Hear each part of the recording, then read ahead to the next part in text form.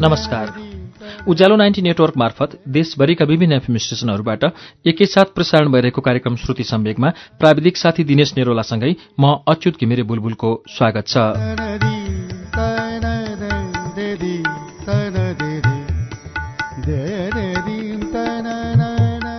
श्रुति सम्वेकको शुक्रबारको श्रृङ्खलामा हामी विगत केही सातादेखि राजन मुकारनको उपन्यास दमिनी वीरको वाचन सुनिरहेका छौं।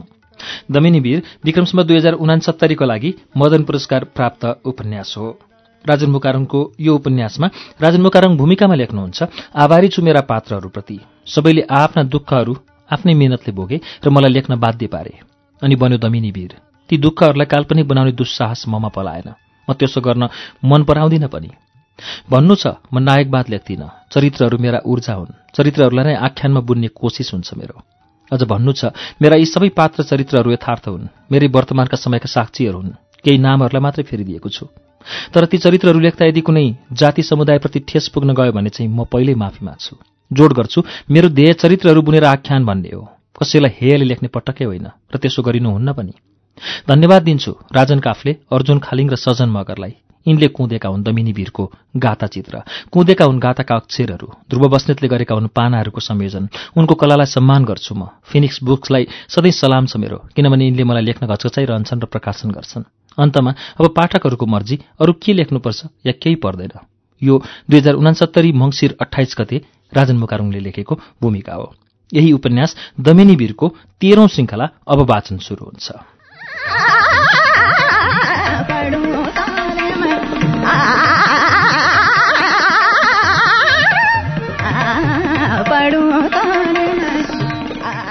रिदुम दितेन बाहिरी निस्केर करायो नामदेङ। किन भाइ? गोमा दिदीले सोधिन्। तब पो नामदेङ छ्याङ्ग भयो। नामदेङ कोठामै पस्यो। फेरि पैतालामा केही बिजार्यो। हेर्यो भुइँमा। ओहो, भुइँभरि छरिएका रहेछन् मोबाइलका हाडखोरहरू। छरपष्टै सिम एकातिर, ब्याट्री अर्कोतिर। ब्याट्रीको कभर रहेछ पल्लो कुनामा। त्यसदेखि अलि पर रहेछ बाँकी मोबाइल।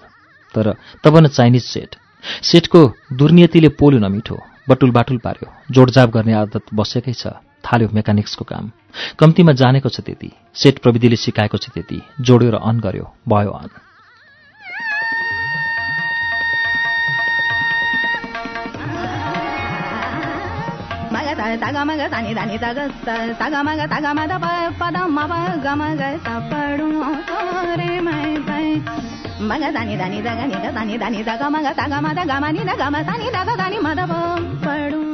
मेसेज आएका रहेछन् 3वटा। हाङदिमाकै। मेसेज नम्बर 1, नामदेङ म तँ जस्तो कमजोर छैन। 2, जीवनमा साथ दिन सक्दैन त के भयो। 3, म तँलाई प्रेम गर्छु, गरिरहन्छु। नामदेङ रन्थनियो धेरै बेरसम्म। मन त कहाँ उड्यो कहाँ। फेरि आयो मेसेज, मात्रै यति, सरी। नामदेङले थरथराउँदै मेसेज लेख्न थाल्यो। आज म के भइरहेको छु कुन्नी, के भन्ने, कसरी भन्ने। आजै चाहिँ मैले शब्दहरू पनि एक एक गर्दै भुल्दै गइरहेको छु। हे फसाद, के म युद्धमा हारेको सिपाही हुँ र? सेन्ड गर्ने आँट आएन। तुरुन्तै डिलिट गर्यो। फेरि के सोच्यो कुन्नी, लेख्यो हाङदी मलाई थाहा छैन म कति बेला लेखिसक्छु आफूलाई र सेन्ड गरिन्छु आफैबाट। फेरि पठाएन। मोबाइल नै अफ गरिदियो। सिरानी मुनि घुसार्यो।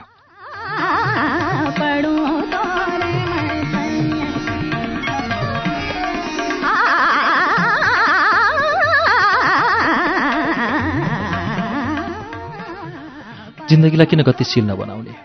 नामदेङले सिरानी मुनिबाट मोबाइल झिक्यो र स्विच अन गर्यो। होस् है, त्यत्तिकै ओछ्यानमा पल्ट्यो। तुरुन्तै स्विच अफ गरेर निदाउने कोसिस गर्यो। मन न हो, किन मान्थ्यो, किन सकिन्थ्यो र? उसले फेरि स्विच अन गर्यो। On off, on off. सायद जिन्दगीको मजा यही हो, रीत यस्तै हो। मनमनमा भन्यो, सलाम जिन्दगी तँलाई। अघिदेखि नै एकहोरो रूपमा काग कराइरहेको थियो। नामदेङले झ्यालको पर्दा खोल्यो। झ्यालदेखि ठिक अघिल्तिर लचक्क लच्केका बिजुलीका तारहरू। तारैमाथि थिए 2वटा कागहरू। एउटा कराइरहेको थियो, एउटा चाहिँ पखेटा फिजाउँदै प्वाखका भित्रभित्र चुच्चोले केही खोज्दै थियो।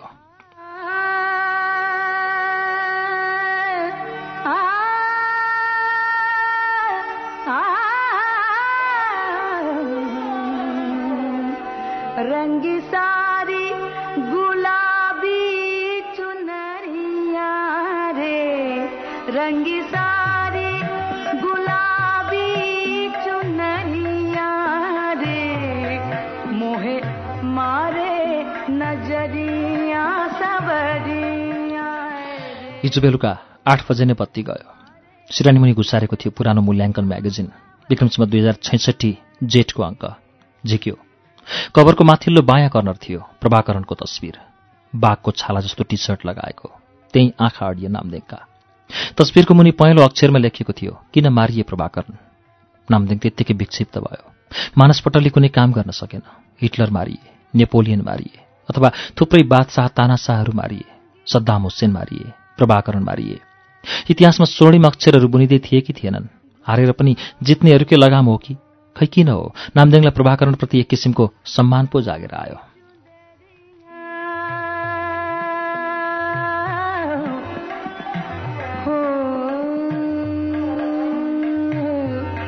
रंगी सारी हो पहनी सारी गुलाबी चुंदरिया रे मोहे। अङ्कलको फेसबुक आइडी छैन? ल्यापटप नै बोकेर आइनुमा। के हो फेसबुक? ट्विटर जस्तै के हो त्यो भनेको? या अङ्कल चाहिँ टेबलमा ल्यापटप राखिनु उमाले। नामदेङकै छेउमा बसी सोधी, इमेल नि थियो, नखोलेको भयो कति हो कति। नामदेङले हेऱ्यो ल्यापटपमा। नोमाका तस्बिरहरू थिए ल्यापटपभरि। हत्तेरी अङ्कल, अनि आन्टीसँग चाहिँ कसरी सम्पर्क गर्दै हुनुहुन्छ नि? फोनमा मात्रै? भएकै पो छैन। वाट? हो त। लौ ल्यापटपको माउसमा औँला चलाइनु माले। सोधी, आन्टीको नाम के हो अङ्कल? रम्बा। किबोर्डमा रम्बा टाइप गरिनु माले। ल्यापटपको दायाँ कर्नरमा 8वटा नामहरू आए रम्बा राईका। बिस्तारै फोटाहरू खोले। सोधी, आन्टीको फोटो कुन हो त अङ्कल? कुनै पनि होइन। आन्टीको इमेल आइडी थाहा छ त अङ्कल? सोधी नमाले।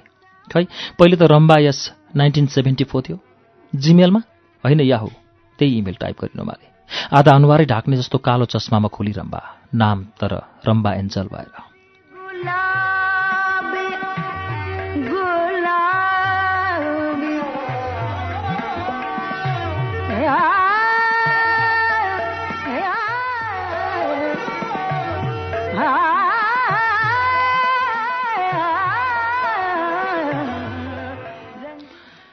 नाम मिलेन त अङ्कल भनिनु माले। फोटो उसैको ठिम्ब्यायो नामदेङले। भन्यो क्रिस्चियन भएको होला, फेरि होला नि। नोमाले अघि नै रम्बालाई खोलिसकेकी रहेछ। फोटोमा रम्बा मर्सिडिज अघि उभिएकी थिए। दोस्रो फोटोमा समुद्रको किनारामा छालसँग जिस्किँदै थिए रम्बा। टु पिसमा, पुष्ट छाती, छिनेको कम्बर, ठुल्ठुला हिप, बुलबुल कपाल, काला गगल्स लगाएकी उही हो मान्छे। तेस्रो फोटोमा गगनसँग पो आलिङ्गनमा थिए। चुम्बन गर्दै थिए एकालापले। गगनको छातीभरि झ्यापझ्याप्ती रौँ थिए। हाफ प्यान्टमा मात्रै थियो त्यो, रेवन लगाएको, कपाल चाहिँ नभएको, तालु टलक्कै टल्किएको।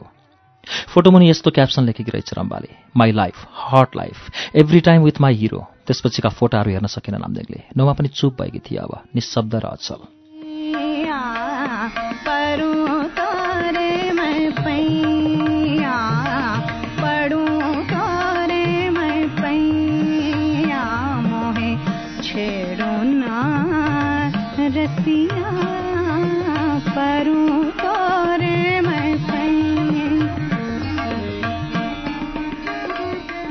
काठमाडौँ सहर हेर्न लाग्छ रहर, गिड्डै गिड्डाको सहर। त्यसपछि अट्टहास, पहिलो संवादमै ताली बज्यो। सूर्यविनायकदेखि कोटेश्वर 3 कुनेसम्मको फराकिलो सडक आयो पर्दामा। अहो कसरी फोहोर छ काठमाडौँ, कसले भन्छ परिवर्तन भएको छैन। रेल घुम्दै काठमाडौँ भित्रभित्र छिर्न थाल्यो अदृश्य। गल्ली गल्ली, कुनाकानी, जीर्ण मन्दिरहरू, फोहोरका डङ्गुरहरू, इलाम्बे सडक, कालो पानी बग्ने खोला, खोलाकी किनारामा हाकुकालेको भट्टी पसल सर्लक्कै आयो काठमाडौँ आँखैमा।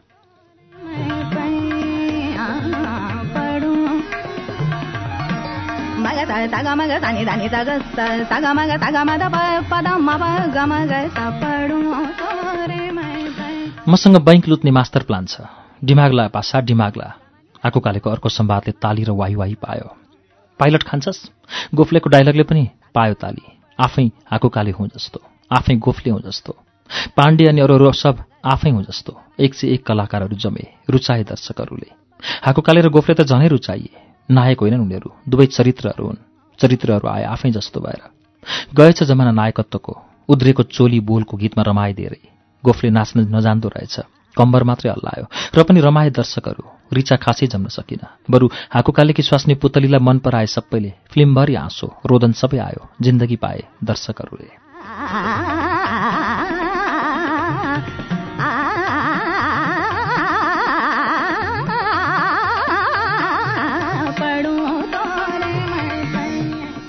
फिल्म सकिँदासम्ममा नामदेङ कहीँ जलिसकेको थियो। एक खालको ईर्ष्याको आगोले भनौँ। आफूभन्दा पछि आएका हुन् हाकु र गोफलेहरू थिएटरमा। निरन्तरता दिए तिनले। पाए सफलता, आफू फसियो कतै व्यक्तिगत जिन्दगीको चपेटामा। दुख्यो चिसिक्क मन। थ्याङ्क्स मामा हजुर, खुब मजा आयो। जम अब। नित्याले भन्दा पो नामदेङ जसङ्ग भयो। अघिसम्मका खचाखच दर्शकहरू पातला भइसक्दै रहेछन् हलमा। निस्क्यो बाहिर। टेलिभिजनका क्यामेराहरू तेर्सिँदै रहेछन् दर्शकहरूमा। जवाफहरू यस्ता थिए दर्शकहरूका, फिल्म होस् त लुट जस्तो। हाकु कालेको अभिनय बेजोड छ। गोफलेको कमेडी मन पर्यो। गोफलेले पादेको गज्जब छ। वाह लुट। सन्देश किन चाहियो? आफ्नै कथा जस्तो लाग्यो फिल्म। सुपर्ब। डाइरेक्टर जिन्दाबाद। आफै पुलकित भयो नामदेङ। लाग्यो आयो सच्चा अभिनयको समय। रङ्गमञ्चमा काम गर्नेहरूको सम्मान पाउने दिन आयो। कलाको पौरख हेर्ने दिन आयो।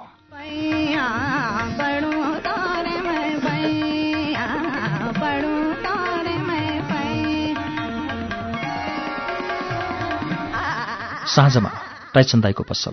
Table number 1। के हो दाई, तपाईँको छोरो चाहिँ मोहम्मद अली जतिको मात्रै हो कि कसो? तपाईँको त छेउै पर्दैन रहेछ नि। जिस्कायो एउटा युवकले टाइसन दाईलाई।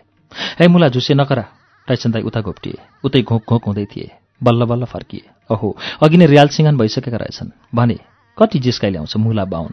घोक घोक। टाइसन दाई पहिलोचोटि यसरी हाँसे। हाँस्दा उनको पेटको लाम्टोसम्म थलथल हलियो। Table number 2।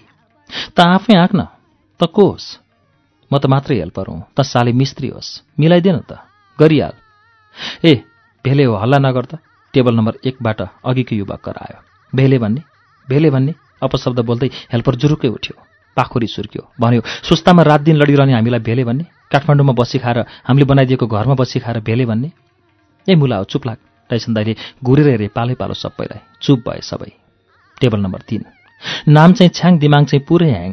जगल्टेले भन्यो। कुण्डलीले हातै बनाएर नराम्रो शब्द बोल्यो, फस्नर लिएर लगेर। त्यसपछि हाँस्यो सुइपाले। शाहरुख खान जस्तो के हाँस्छस्? बोकाको पारा। जगल्टेले भन्यो। साथीको लागि यो हात सलाम हो, दुश्मनको लागि हे गयो जमाना। यस्तो नाथे शुद्ध डाइलगको। दिमाग लापासा दिमाग। अघिदेखि नै क्लबका केटाहरू उखरमाउलो गरिरहेका थिए। अर्को गुजुल्टे चाहिँ साप्ताहिक पत्रिकामा एकहोरो थियो।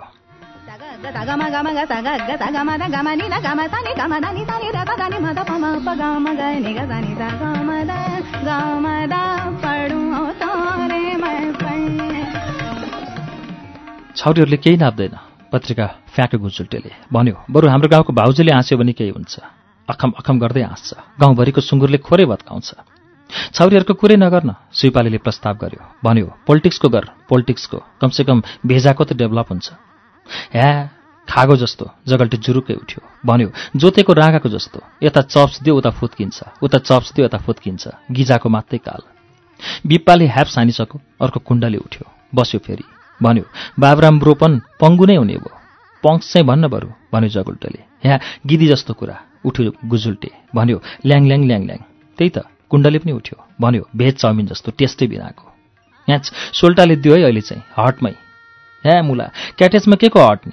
यहाँको मान्छेसँग मुटु हुनु पर्यो नि। मुटु भनेको हट हो, फिलिङ्स हो भाइ। गुजुल्टेले भन्यो मुला यो ठाउँमा आफ्नै बाउआमाले फिलिङ्स बुझ्दैन र पो। पोलेर खाइदिएको। कान र जिब्रो जस्तै होइन, सेकुवा जस्तो। यी मुला छोइला जस्तो। ओइ भाइ हो, मुख चाहिँ सम्हाली ल्या त। टाइसन दाई झन्किए। तब शान्त भयो। भोलिपल्ट मण्डला थिएटर पुग्यो नामदेङ। नयाँ बन्ने हलको स्केच गर्दै रहेछ गोफले। नयाँ भाइहरू विजय बराल, नाजिर हुसेन, सुरज यादव, बुद्धि तामाङ, उमेश तामाङ र अरूहरू खन्दै थिए। हलको चर खन्यो। नामदेङले पनि गोडा चारेक बेल्चा भावा वेगमै।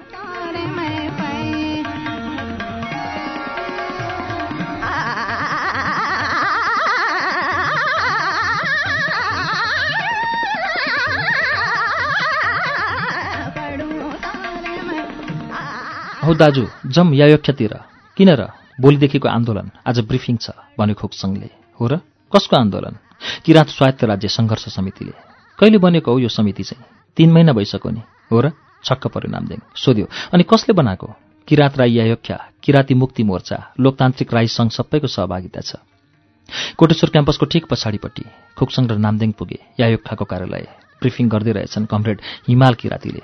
झन्डै 200 जना युवाहरू थिए लाइन लागेर उभिएका। ब्रिफिङ सकियो। छलफल भयो निकै बेरसम्म। तपाईँले आर्कसीको कमान्ड हेर्नुहोस् है भने हिमालले। हुन्छ भन्यो नामदेङले।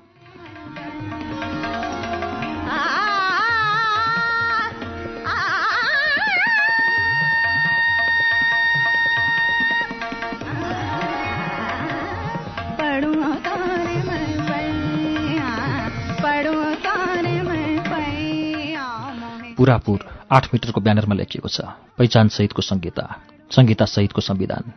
मगदाबी छ जातीय स्वायत्त राज्यको। हकदाबी भन्न अवश्य मिल्छ। आदिवासी जनजातिहरूको आन्दोलनले पुरै बन्द छ। ठप्प छ यातायात, ठप्प छ कल कारखाना, ठप्प छ काठमाडौँ। चोक चोकमा आन्दोलनकारीहरू बिहानैदेखि बन्द सफल पार्न सक्रिय छन्। पहिलो दिन दिउँसोको 1 बजेपछि मात्र नामदेङ कोठामा फर्कियो। खाना खान मन भएन, बस्यो ल्यापटपको अगाडि। काठमाडौँको इन्टरनेट मान्छेको दिमागभन्दा 10 गुणा स्लो भनिदिँदा फरक पर्दैन। बल्ल बल्ल वालमा वाट्स अन योर माइन्ड लेखेर प्रश्न तेर्सियो। उत्तर लेखौँ कि नलेखौँ भयो नामदेङ। फेरि अल्छी लाग्दो गरी लेख्यो। अब बसियो फेसबुकमा, अरू केही छैन दिमागमा, किनभने आन्दोलन छ देशमा।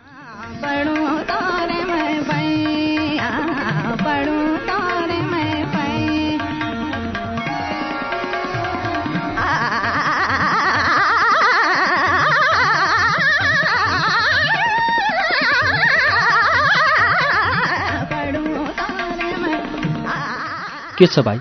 ढोकामा झुन्ड्याइएको पोलिस्टरको फुलबुट्टे पर्दा सरक्क गर्यो। अघि नै आधा उगारेर बिनाजुले कोठाभित्र मुन्टो छिराइसकेका रहेछन्।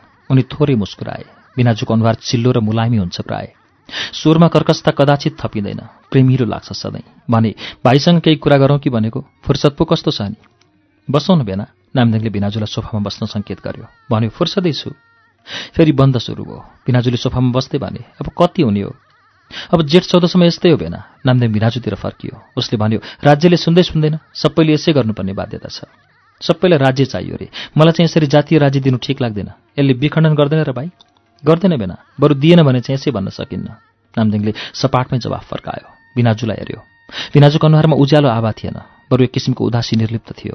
भन्यो नामदेङले, फेरि जातीय राज्य मागेको भनेर जसरी व्याख्या गरिँदैछ त्यो पटक्कै होइन। आजसम्म उत्पीडित भएकाहरूले आफ्नो पहिचान मागेको हो। पहिचानलाई जातीय भनेर गलत कुरा गरिँदैछ।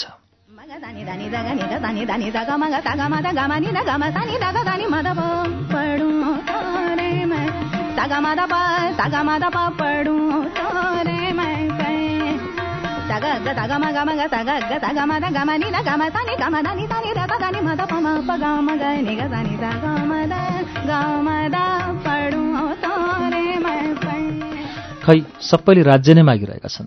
त्यस्तो होइन बेना। भेना जातिको मान्छेले बुझिदिनुपर्छ। पहिचानको अर्थ कसैलाई दमन गर्ने त होइन नि, बरु अखण्ड नेपालको नारा सुन्दा जति सुन्दर छ। यसले नेपाली जनताले यत्रो वर्ष परिवर्तनको लागि गरेको सङ्घर्ष विरुद्ध आवाज उठाइरहेको छ। मुलुक ध्रुवीकरणमा त गएकै छ। संहिताको सदियौँदेखि सङ्घर्ष विरुद्ध अखण्ड नेपाल नामको हतियार उठाएको छ। मुलुक तिनको बाउको वीरता हो र? भन्यो नामदेङले। त्यसले बिनाजुको सबभन्दा पहिलेको प्रसङ्गलाई कोट्यायो। सोध्यो साँच्ची के कुरा पो गर्ने भन्दै हुनुहुन्थ्यो बेना? मैले घर बेचिसकेँ है। बिनाजुले एक खालको सुस्केर हाले। भने अब महिना दिनपछि घर खाली गरिदिनुपर्ने, भाइलाई पो कसरी मिलाउने होला? हो र बेना? नामदेङले होममा देख्यो। पोखराकी कञ्चन गुरुङको वालमा बुटवलकी सरिता राणाले लेखेकी थिए, तिम्रो भिसाको काम मिलेकोमा बधाई। नामदेङले त्यसको मुनि कमेन्ट लेखिहाल्यो, जानेहरू सजिलै कसरी फर्केलान्, हेर्नु छ अब उनीहरूको माटोप्रतिको माया। भाडा दिएन भनेर पो हो कि बिना? नामदेङले बिनाजुपट्टि फर्केर ठट्टा गर्यो। होइन होइन, बिनाजुले पर्दाको दायाँ फेर खेलाउँदै भने, अहिले भनिराखौँ भनेर मात्रै, माइन्ड नगर्नु है भाइ, अहिले जान्छु। नामदेङले हस भन्नै नपाई बिनाजु गइसकेका थिए।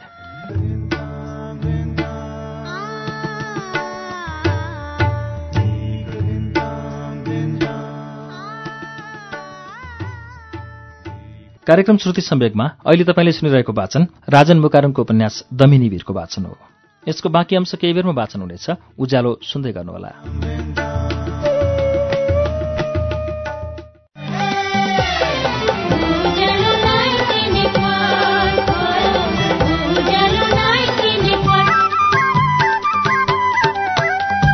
सीधा कुरा प्रश्न विचार उज्यालो 90 नेटवर्क।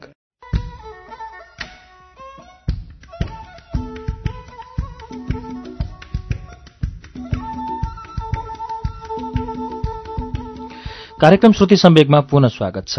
तपाईँ अहिले उज्यालो 90 नेटवर्क काठमाडौँसँगै कञ्चनपुरको रेडियो राष्ट्रिय, कालीकोटको रेडियो नयाँ कर्णाली, जुम्लाको रेडियो कर्णाली, हुम्लाको रेडियो कैलाश, बैतडीको रेडियो शमशेर, दार्चुलाको नयाँ नेपाल एफएम र दार्चुला एफएम, सुर्खेतको बुलबुले एफएम, कैलाली टिकापुर र गुलेरियाको फुलबारी एफएम, कैलाली एफएम, कैलालीको रेडियो अप्पी, दैलेखको ध्रुवतारा एफएम, जाजरकोटको रेडियो हाम्रो पाइला, अछामको रेडियो रामारोशन, सल्यानको रेडियो राप्ती, बाँकेको रेडियो कोहलपुर, कपिलवस्तुको रेडियो बुद्ध आवाज, गुल्मीको रेडियो रेसुङ्गा, बुटवलको रेडियो रिपब्लिक, दाङको radio Madhyapaschim, radio Prakriti FM र नयाँ युग एफएमबाट एकैसाथ श्रुति सम्वेक सुनिरहनु भएको छ। त्यसैगरी रेडियो प्युठान, बागलुङको रेडियो सार्थी एफएम र गलकोट एफएम, गोर्खाको गोरखकाली एफएम, दमौलीको radio Bhanubhakta, radio Dhorbarahi, radio Bandipur र स्मार्ट एफएम, पोखराको रेडियो तरंग, पाल्पाको पश्चिमाञ्चल एफएम र रेडियो रामपुर, रुकुमको रेडियो सिस्ने, फलेवासको रेडियो पर्वत, चितवनको रेडियो अर्पण, रेडियो त्रिवेणी र रेडियो चितवनबाट श्रुति सम्वेक सुनिरहनु भएको छ। त्यसैगरी मकवानपुरको हेटौँडा एफएम, काभ्रे धुलीखेलको रेडियो सेफर्ड, नुवाकोटको रेडियो त्रिशुली र रेडियो जाल्पा, दोलखा जिरीको रेडियो हिमाली, रामेछापको रेडियो तीनलाल, रौतहटको नुनथर एफएम, सर्लाहीको रेडियो एकता, मुक्तेश्वर एफएम र ढुकढुकी एफएम, खोटाङको हलेसी एफएम, सिन्धुलीको radio Sahara, radio Bardibas, Janakpur FM, भोजपुरको radio Chomlungma FM, radio Terhathum, उदयपुरको रेडियो त्रियुगा, धरानको विजयपुर एफएम, मोरङको रेडियो सुनाखरी, विराटनगरको रेडियो पूर्वेली आवाज, झापाको एफएम मेचिट्युन्स र बिर्ता एफएम, रेडियो ताप्लेजुङ र इलाम एफएमबाट पनि एकैसाथ श्रुति सम्वेक प्रसारण भइरहेको छ।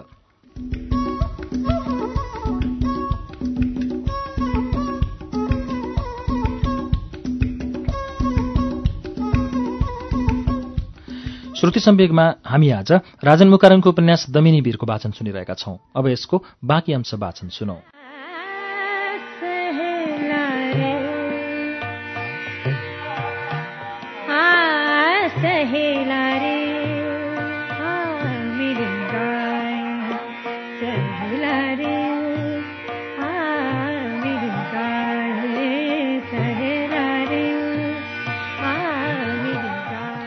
दोस्रो दिन नामदेङले सरासर च्याट बक्समा क्लिक गर्यो। च्याटमा 16 जना साथीहरू हरिया थोप्लाहरूमा देखिए। धेरैपछि आज काठमाडौँकी खुसे राई पनि अनलाइन थिए। किन हो, खुसेको च्याट संवाद र वाल संवाद नामदेङलाई औधी मनपर्छ। उसले लेखिहाल्यो, आज धेरै पछि नि खुसे, कता हराइएको थियो। सेन्ड गरेको 1 मिनेटमै कम्प्युटरमा म्यासेज आएको सङ्केत बज्यो। खुसेको च्याट बक्समा रातो देखियो।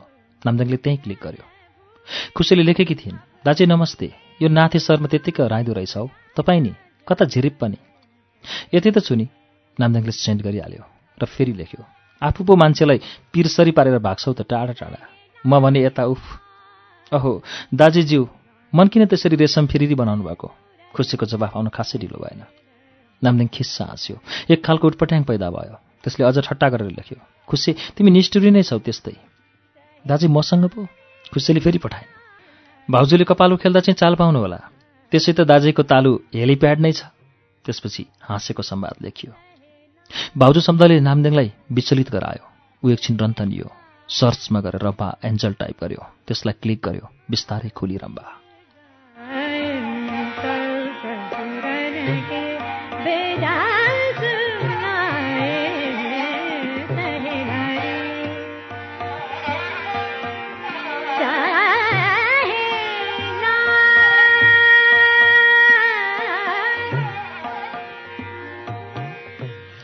उही फोटाहरू छन्। गर्यो फ्रेन्ड रिक्वेस्ट। हेऱ्यो वालमा। उता 7 मिनट अघि नै राजेश खतिवडाले आफ्नो वालमा लेखिसकेको रहेछ। 1.5 आवर हिँडेर अफिस आइपुग्यो। जातीय राज्यहरूको विरोध हिँडेरै गरियो। गाह्रो भयो कमरेड प्रचण्ड। नामदेङलाई झनक्क रिस उठ्यो। उसले राजेशको स्टेटमेन्ट मुनिको कमेन्ट बक्समा क्लिक गरिहाल्यो। लेख्यो, प्रचण्डलाई दोष किन पत्रकारमा हुँदै, बिग हाउसको जागिरी हुँदैमा प्रचण्ड विरुद्धै जाइ लाग्नुपर्छ त।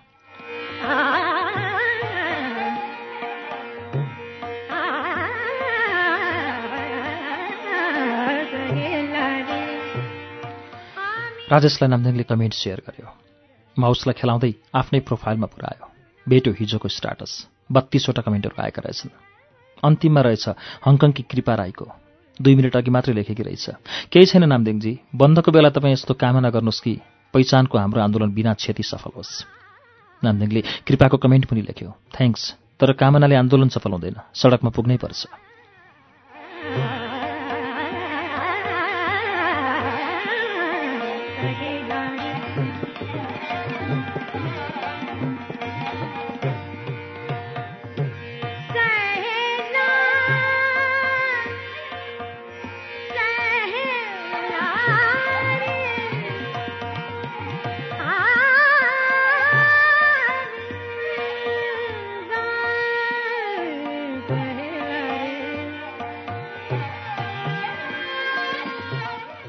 फेरि होममा गयो नामदेङ।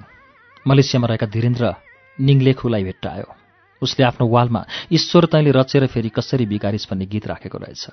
नामदेङलाई झनक्क रिस उठ्यो। उसले वीरेन्द्रको कमेन्ट बक्समा कामकुरो आन्दोलनतिर कुम्लो बोकी रुवाबासी लेखेर सेयर गर्यो। सेयर हुन सकेन। ल्यापटप पो ह्याङ भयो कि भन्ठान्यो। होइन रहेछ, ल्यापटपको बायाँ कुनामा इरर अन पेजले सूचना अघि नै आइसकेको रहेछ। नामदेङले माउसको दायाँ स्विचमा थिच्यो र रिफ्रेसमा क्लिक गर्यो। नेटवर्कको कनेक्सन फनफनी घुमेपछि पुनः वाल पेजमै पुग्यो। यसपल्ट वीरेन्द्रको कमेन्ट बक्समा लेख्ने मन भएन, बरु पेजबाटै उसलाई हाइड गरिदियो। त्यसपछि पो नामदेङलाई खुसीको याद भयो। अघि नै च्याटमा लेखिसकेकी रहेछ, दाजेज्यू कता हराउनु भएको, कोसी त हो, तिमीले मलाई नछाड्ने भयो यार लेखेर नामदेङले सेन्ड गर्यो। अझ उँधो झर्यो। शरद भट्टराईले लेखेका थिए, नेपाल बन्द।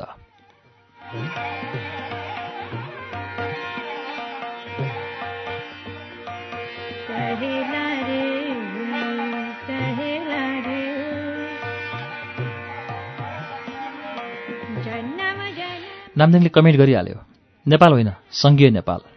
त्यसमुनि थियो अमेरिकामा बस्ने जाङबु शेर्पा। उसले लेखेको रहेछ, politics is inevitable, it's depressing, it's necessary, sometimes I hate humanity, we are so dysfunctional. जाङबुको कुरोले द्वारै च्यातिए जस्तो भयो नामदेङ। बङ्गालामा फाटिएर बगेका कोसीका पानीहरू जस्तै भए, जसले नामदेङलाई ससाना टापुहरूको बालुवामाथि भतपति पोलिन बाध्य गराए। पोलियो निकै बेर। नामदेङले जाङबुको कमेन्ट बक्सलाई भर्नै पर्ने ठान्यो। लेख्यो, जाङबु, तिमी जस्तो युवा उत्साहले राजनीतिलाई लिकमा ल्याएर डोराउनुपर्छ।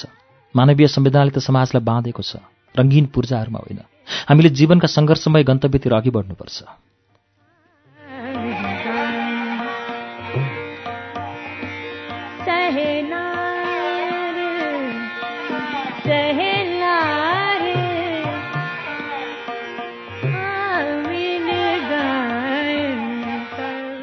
फेरि नामदेङ हुरियो खुसीतिर। लेख्यो, म किन फेसबुकमै रहिरहन चाहन्छु होला खुसी? केही छिनमै खुसीले जवाफ फटाई, you have got disease of scriminenia, Facebook mania दाजै। आँच, यसरी रोगी पो भन्दिने? नामदेङले पठायो। म त रोगीहरूको अवस्था छाम्ने मुन्छे, खुसीको जवाफ थियो। लौ न डाक्टर साहब, मलाई छाम्दिनु पर्यो भित्रैसम्म। नामदेङ उटपट्याङ भइसकेको थियो। लेख्यो, प्लिज, पागल रोगीहरू मेरो भागमा पर्दैनन् दाजै, खुसीले पठाइसे। बिचरा देवकोटाको हाल के हुन्थ्यो होला? नामदेङले अर्को ठट्टा पठायो। तिनलाई त लोकले पागल भन्थ्यो, मैले त भन्थिनँ नि, खुसीबाट आयो। तिमी सायद लोकमा बस्दिनौ। नामदेङले लेख्दा लेख्दै खुसीकै अर्को म्यासेज आइहाल्यो, यस्तो, मेरो दृष्टिमा पागल हुनु पर्यो नि। नामदेङले निकै बेर सेन्ड गरेनछ। खुसीले फेरि पठाए, दाजेज्यू रन्थनिनु भयो कि क्या हो? नामदेङले अघि लेखेको सेन्ड गर्यो, लोकमा नै बस्ने हौ, तर विविधतायुक्त लोकमा क्या? खुसीले जवाफ पठाइछे। फेरि पठाए, दाजेज्यू अब म बिदा माग्छु है, नमस्ते।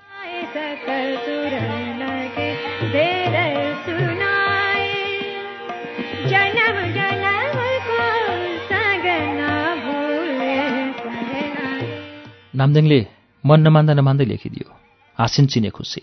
विविधताहरूको नाममा भिडहरूभित्र आफैलाई चाहिँ नहराउनु, नगुमाउनु है।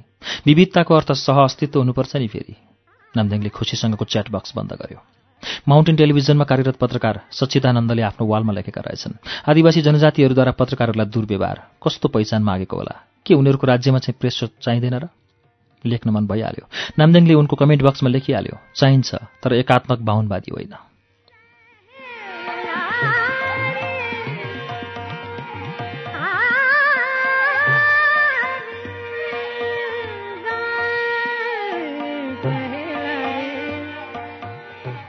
नामदेङले माउसलाई तलमाथि घुमायो।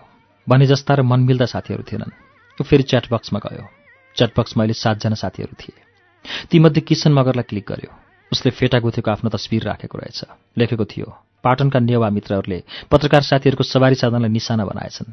पत्रकारहरूले समाचार लिन पाउनु उनीहरूको अधिकार हो। भोलि संहितामा मुलुक जाँदा पनि स्वतन्त्र प्रेसको जरुरी हुन्छ। तर दिनभर केही नेवार साथीहरूसँग प्रेसमाथि भएको हमलाबारे कुरा भए। नेवा भाषामा बुख भनेको समाचार रहेछ, ठासा भनेको प्रेस। बन्दकर्ताले प्रेस भन्ने शब्द नबुझेर र बुझ्नेले नेवा शब्दमा प्रेस नलेखेर हानेका रे।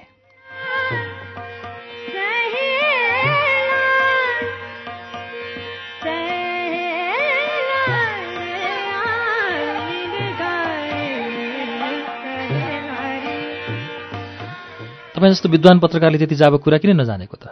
नन्दिङले किसनलाई च्याटमा सोध्यो। के तपाईँकै स्ट्याटसको कुरा? बुख ठासाको कुरा नि? म त बगरातको मान्छे हुँ यार, किसनले पठायो। आखिर स्वायत्तता त तपाईँलाई पनि चाहिँदो नै हो नि? नामदिङले प्रश्न गर्यो। अनि स्वतन्त्र प्रेस चाहिन्न? किसनले उल्टै सोध्यो। राज्य नै तपाईँको भएपछि तपाईँलाई प्रेस किन? मुख्यमन्त्री पो हुने त। के को पत्रकार? छ्या, नामदेङले लेख्यो।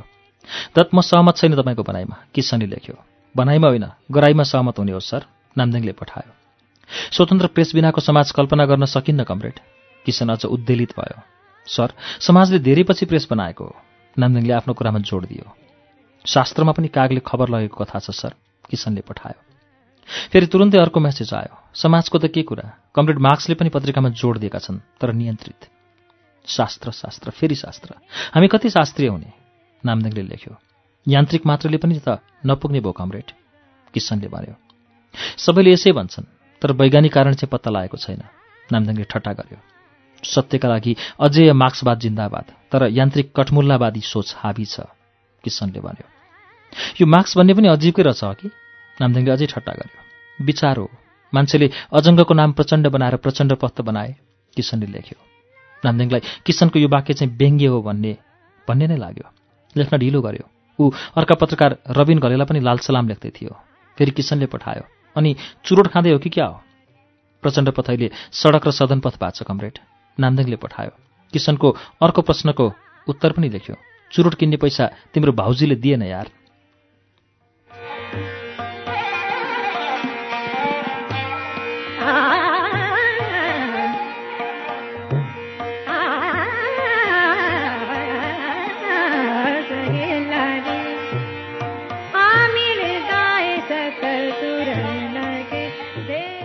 हाहा, दाइले खाने एक दिनको चुरोटले 3 दिनको तरकारी खान पुग्छ। यस मानेमा भाउजूपत जिन्दाबाद। किसनको मेसेज पढेपछि नामदेङलाई एउटा कथाको याद भइहाल्यो। कथा यस्तो छ, एकजना लोग्ने मान्छे सुर्ती र रक्सी बेसरी पिउँथ्यो अरे। एक दिन उसले आफ्नो श्रीमतीलाई सुर्ती किन्ने पैसा मागेछ। उसको श्रीमतीले तुरुन्तै भनिन्छन्, हेर बुढा, तिमीले वर्षभरिमा खाने सुर्ती र रक्सीको पैसाले भैँसी नै किन्न सकिन्छ, पैसा त मरि गए दिन्न। लोग्नेले पनि श्रीमतीको कुरामा सहमति जनाएर त्यसै दिनदेखि सुर्ती र रक्सी छोडेछ। ठ्याक्कै 1 वर्षपछि लोग्नेले श्रीमतीलाई भनेछ, ए बुढी, मैले सुर्ती र रक्सी छोडेको आज 1 वर्ष भयो, अब भैँसी किन्ने पैसा पनि पुग्यो होला होइन? त्यस बेला पो श्रीमती चाहिँ छक्क परिन् रे। नामदेङले किसनलाई लेख्यो, आजदेखि छोड्छु चुरोट, वर्ष दिनपछि बाउजूलाई पैसा माग्छु, घरै किन्छु।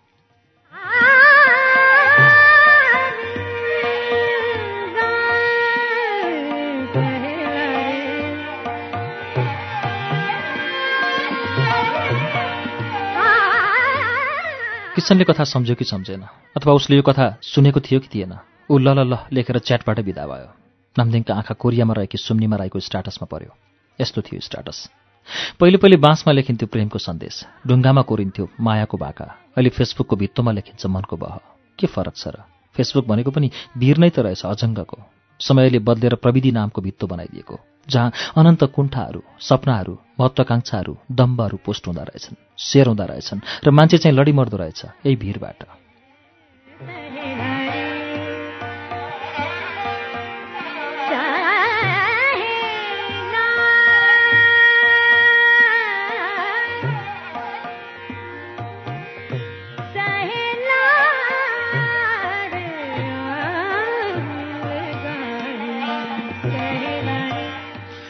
लाइक गर्यो नामदेङले। त्यसपछि त्यसका आँखा इनबक्समा दौडिए। इनबक्समा एउटा मेसेज आएको सङ्केत थियो। नामदेङले इनबक्स खोल्यो, रम्बाले पठाएकी रहेछ। मेसेज यस्तो थियो, नामदेङ, किन फ्रेन्ड रिक्वेस्ट गरेकी? अब नगर्नु। एउटी आइमाईको लागि लोग्ने के हो, किन हो, तिमीले कहिले बुझ्ने कोसिस गरेनौ। मेरो भित्री इच्छा के छ भन्ने तिमीले कहिले सोचेनौ, खालि नाटक मात्रै सोच्यौ। तिमीले आफ्नै जीवनलाई पनि नाटक नै बनायौ। तिमीले स्वास्नीको सवालमा केही पनि नबुझ्ने मान्छे हो। मैले गर्न खोजेको हरेक कामलाई तिमीले साथ त दिएनौ नै, ठाडै इन्कार गर्यौ।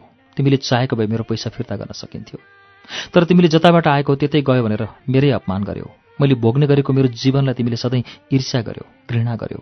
मैले पहिले नै तिमीलाई भनेको थिएँ, तिमी चाहिँ किन आदर्शवादी हुन्छौ। अहिले हेर, तिम्रो साथीहरूको धाक र वाफ कस्ता कस्ता भइसकेका छन्, कस्तो जिन्दगी बाँचिरहेका छन्, उनीहरूको जीवनशैली हेर। तिमी त बेवकुफ हौ, बेवकुफ। बेवकुफ पुरुषसँग जीवन कटाउने सपना देख्नु मेरो अर्को बेवकुफी हुन्थ्यो। त्यही भएर मैले तिमीलाई त्यागेँ। अहिले मसँग के छैन, सब थोक छ। तिमीलाई नै रुँगेको भए यति बेला काठमाडौँको गल्लीमा उद्रेको चप्पल चिउन पैसा नपाइरहेको हुन्थेँ म। तिमी त बस। नामदेङले यहाँभन्दा अरू मेसेज पढेन।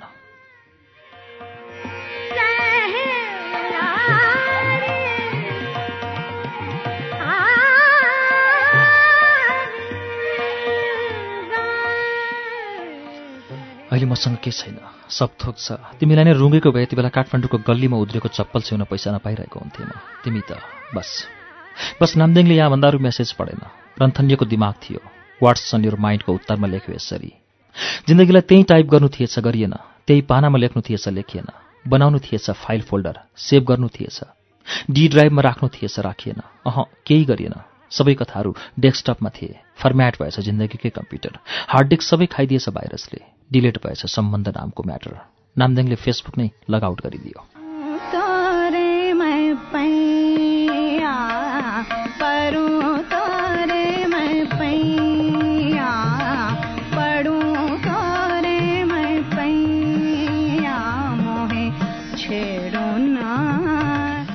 तेस्रो दिन पग्लिसके जस्तो लाग्थ्यो सडक। कालो पत्रे उसै, अझ कालो कालो लाग्थ्यो। आन्दोलन उस्तै झन्झन तातेको थियो। यस्तो तातो कि दुईटै तातोले गलेको थियो स्थिति। मानव फतकाउँदै थियो सम्पूर्ण मुलुक, नागरिकहरूको साझा देश। 12 बजिसकेको थियो। खाना खान जाने अझै टुङ्गो थिएन। झन्डै 300 जना थिए बिहानको खाना खानेहरू।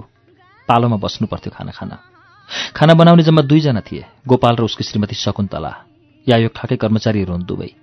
गोपाल आफै मौका मिल्यो कि आन्दोलनमा आइपुगिहाल्थ्यो, नारा लगाइहाल्थ्यो, झण्डा फहराइहाल्थ्यो। त्यसैले उद्वेलित थियो ऊ सडकमा आउन।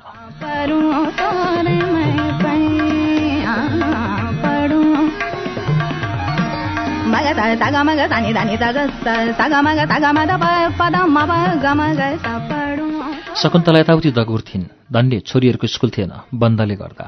हानेर फाने गर्दै खाना बनाउँथिन्। आन्दोलनमा होमिएका सबै आफ्नै छोरीहरू जस्तै लाग्थे।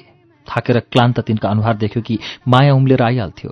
काठमाडौँको अनाहक दुःख उचालेर थामिरहेछन् जस्तो लाग्थ्यो। भन्थिन् खाना नपारे मर्छन् होला दाई। त्यस्तो नठानु नानी, सम्झाउँथ्यो नामदेङ। भन्थ्यो आफ्नै लागि लडिरहेछन्। खै दाई जितिन्छ के, मलाई त भरो लाग्दैन। जितिन्छ ढाडस दिन्थ्यो नामदेङ। भन्थ्यो बरु खाना चाहिँ राम्रो बनाउनु, राम्ररी पाकोस्, सबैलाई रुचोस्। खानै नपाए कसरी हुन्छ आन्दोलन।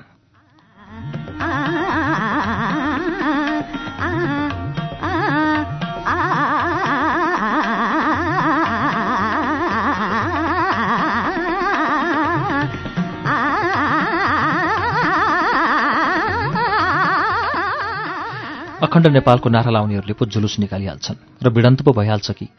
कति बेला पुलिसले हान्ने हो अश्रु ग्यास, कति बेला कुन कुनाबाट छिर्छ भिजिलान्ते, र कति बेला भइहाल्छ झडप। सोचिसक्नु थिएन। कल्पनाको पनि सीमा र हद थिएन कतै। एकहोरो रूपमा मिडियाले आन्दोलनकै विरोधमा समाचार प्रसारण गरिरहेको छ। पत्रकारहरू दुर्व्यवहारमा परेका छन्। भनिएको भनियै छ। पत्रकारलाई पिट्नु हुन्न थियो। हिजो मात्रै नामदेङले कुरो राखेकै हो। हाम्रो आङ्काजीलाई चाहिँ तिनीहरूले के गरेको? धीरेन्द्रले विरोध गरिहाल्यो। जोसिँदै भन्यो मुलाहरूले हाम्रो पुरै आन्दोलनलाई चाहिँ विरोध गर्ने, मञ्चमा गएर आफ्नो कुरा राख्दै गरेको वक्तालाई हातपात नै गर्न खोज्ने पत्रकारको बारे चाहिँ एक शब्द नबोल्ने।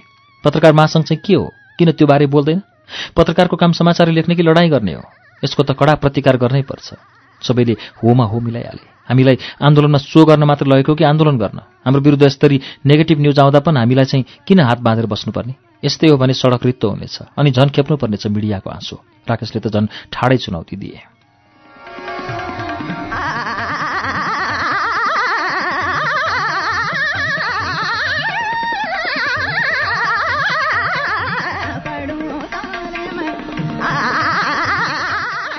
त्यसपछि सबै चुप भएकै हुन्। मिडियाले पनि मानौ कि मुलुक पुरै उनीहरूकै पेवा हो जस्तो गरेकै छन्। कहीँ कतै नमिठो नलागेको अवश्य होइन, तर थाम्नै छ, व्यवस्थित गर्नै छ आन्दोलनलाई। अराजक हुन दिनु छैन भिडलाई। चेन अफ कमान्डमा राख्नै छ। आँखाको मिलिकमा सबै तहस नहस हुन सक्छ। आन्दोलनको पक्षमै आएका बाहुन साथीहरू पनि क्षणमै निशाना बन्न सक्छन्। म हुँ भन्दा पनि पाउने स्थिति छैन। के वास्ता आन्दोलनमा आगो भएर निस्केपछि अघि भर्खरै कमरेड खिलराज अधिकारी ट्याङ्कर छेउ पानी पिउन गए। हैसियतले उनी माओवादीका राज्य समिति सदस्य। पानी दिँदै थिए स्वयंसेवकहरूले।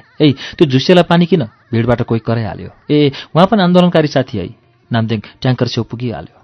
के हो अङ्कल, हामीलाई चाहिँ आन्दोलन गर्न उक्साउने? तपाईँ चाहिँ बाहुनलाई नै आफ्नो ठान्ने, हात मिलाउने, अङ्गालो मार्ने, सालेहरूलाई त जिउँदै जलाउनु पर्ने। नोमाथि नामदेङले खिस्सा हाँसेर हेऱ्यो मात्र। नाकको टुप्पोमा घामले डढाएर पोतो बसेको छ। कपालमा ह्याट लागेकी छ। ह्याटमा किरात राजी जिन्दाबाद लेखिएको छ प्रष्टैसँग देखिने गरी। हातमा याख्खाको माछाको टाउको आकारको पहेँलो झण्डा बोकेकी छ। झण्डाको बीचमा गोलो घेरा छ। घेराभित्र आकाशतिर उठाइएको धनुकाँड छ। त्यही धनुकाँडले अहिले निशाना लाइहाल्छ जस्तो गरी धम्काइ नमाले। यस्तो नाथे 2 जिब्री पाराले चाहिँ हुँदैन है।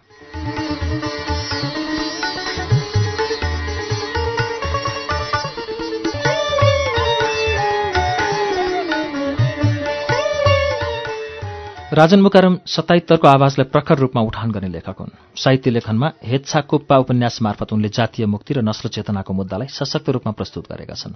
यो उपन्यास दमिनी वीरमा उनले संक्रमणकालीन नेपाली समाजको वस्तुगत अवस्था, मनोविज्ञान र कार्य व्यवहारलाई नौलो शैलीसहित यथार्थ चित्रण गरेका छन्। श्रुति सम्वेकमा यतिन्जेल तपाईँ राजन मुकारमको उपन्यास दमिनी वीरको वाचन सुन्दै हुनुहुन्थ्यो। यो वाचनसँगै आजलाई श्रुति सम्वेकको समय सकिँदैछ। कार्यक्रमबारे तपाईँका सल्लाह, सुझाव वा प्रतिक्रियाका लागि हाम्रो ठेगाना कार्यक्रम Shruti Sambek, Ujyalo 90 network, post box number 6469 Kathmandu. इमेलका लागि shruti@unn.com.np।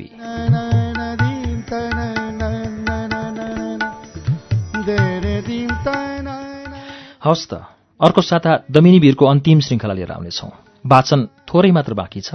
आधा समय हामी अर्को हप्ताको श्रुति सम्वेकमा राजन मुकारमसँगको अन्तर्वार्ता सुन्नेछौँ। तबसम्मका लागि प्राविधिक साथी दिनेश निरौला र म अच्युत घिमिरे बुलबुल बिदा चाहन्छौँ। शुभरात्रि।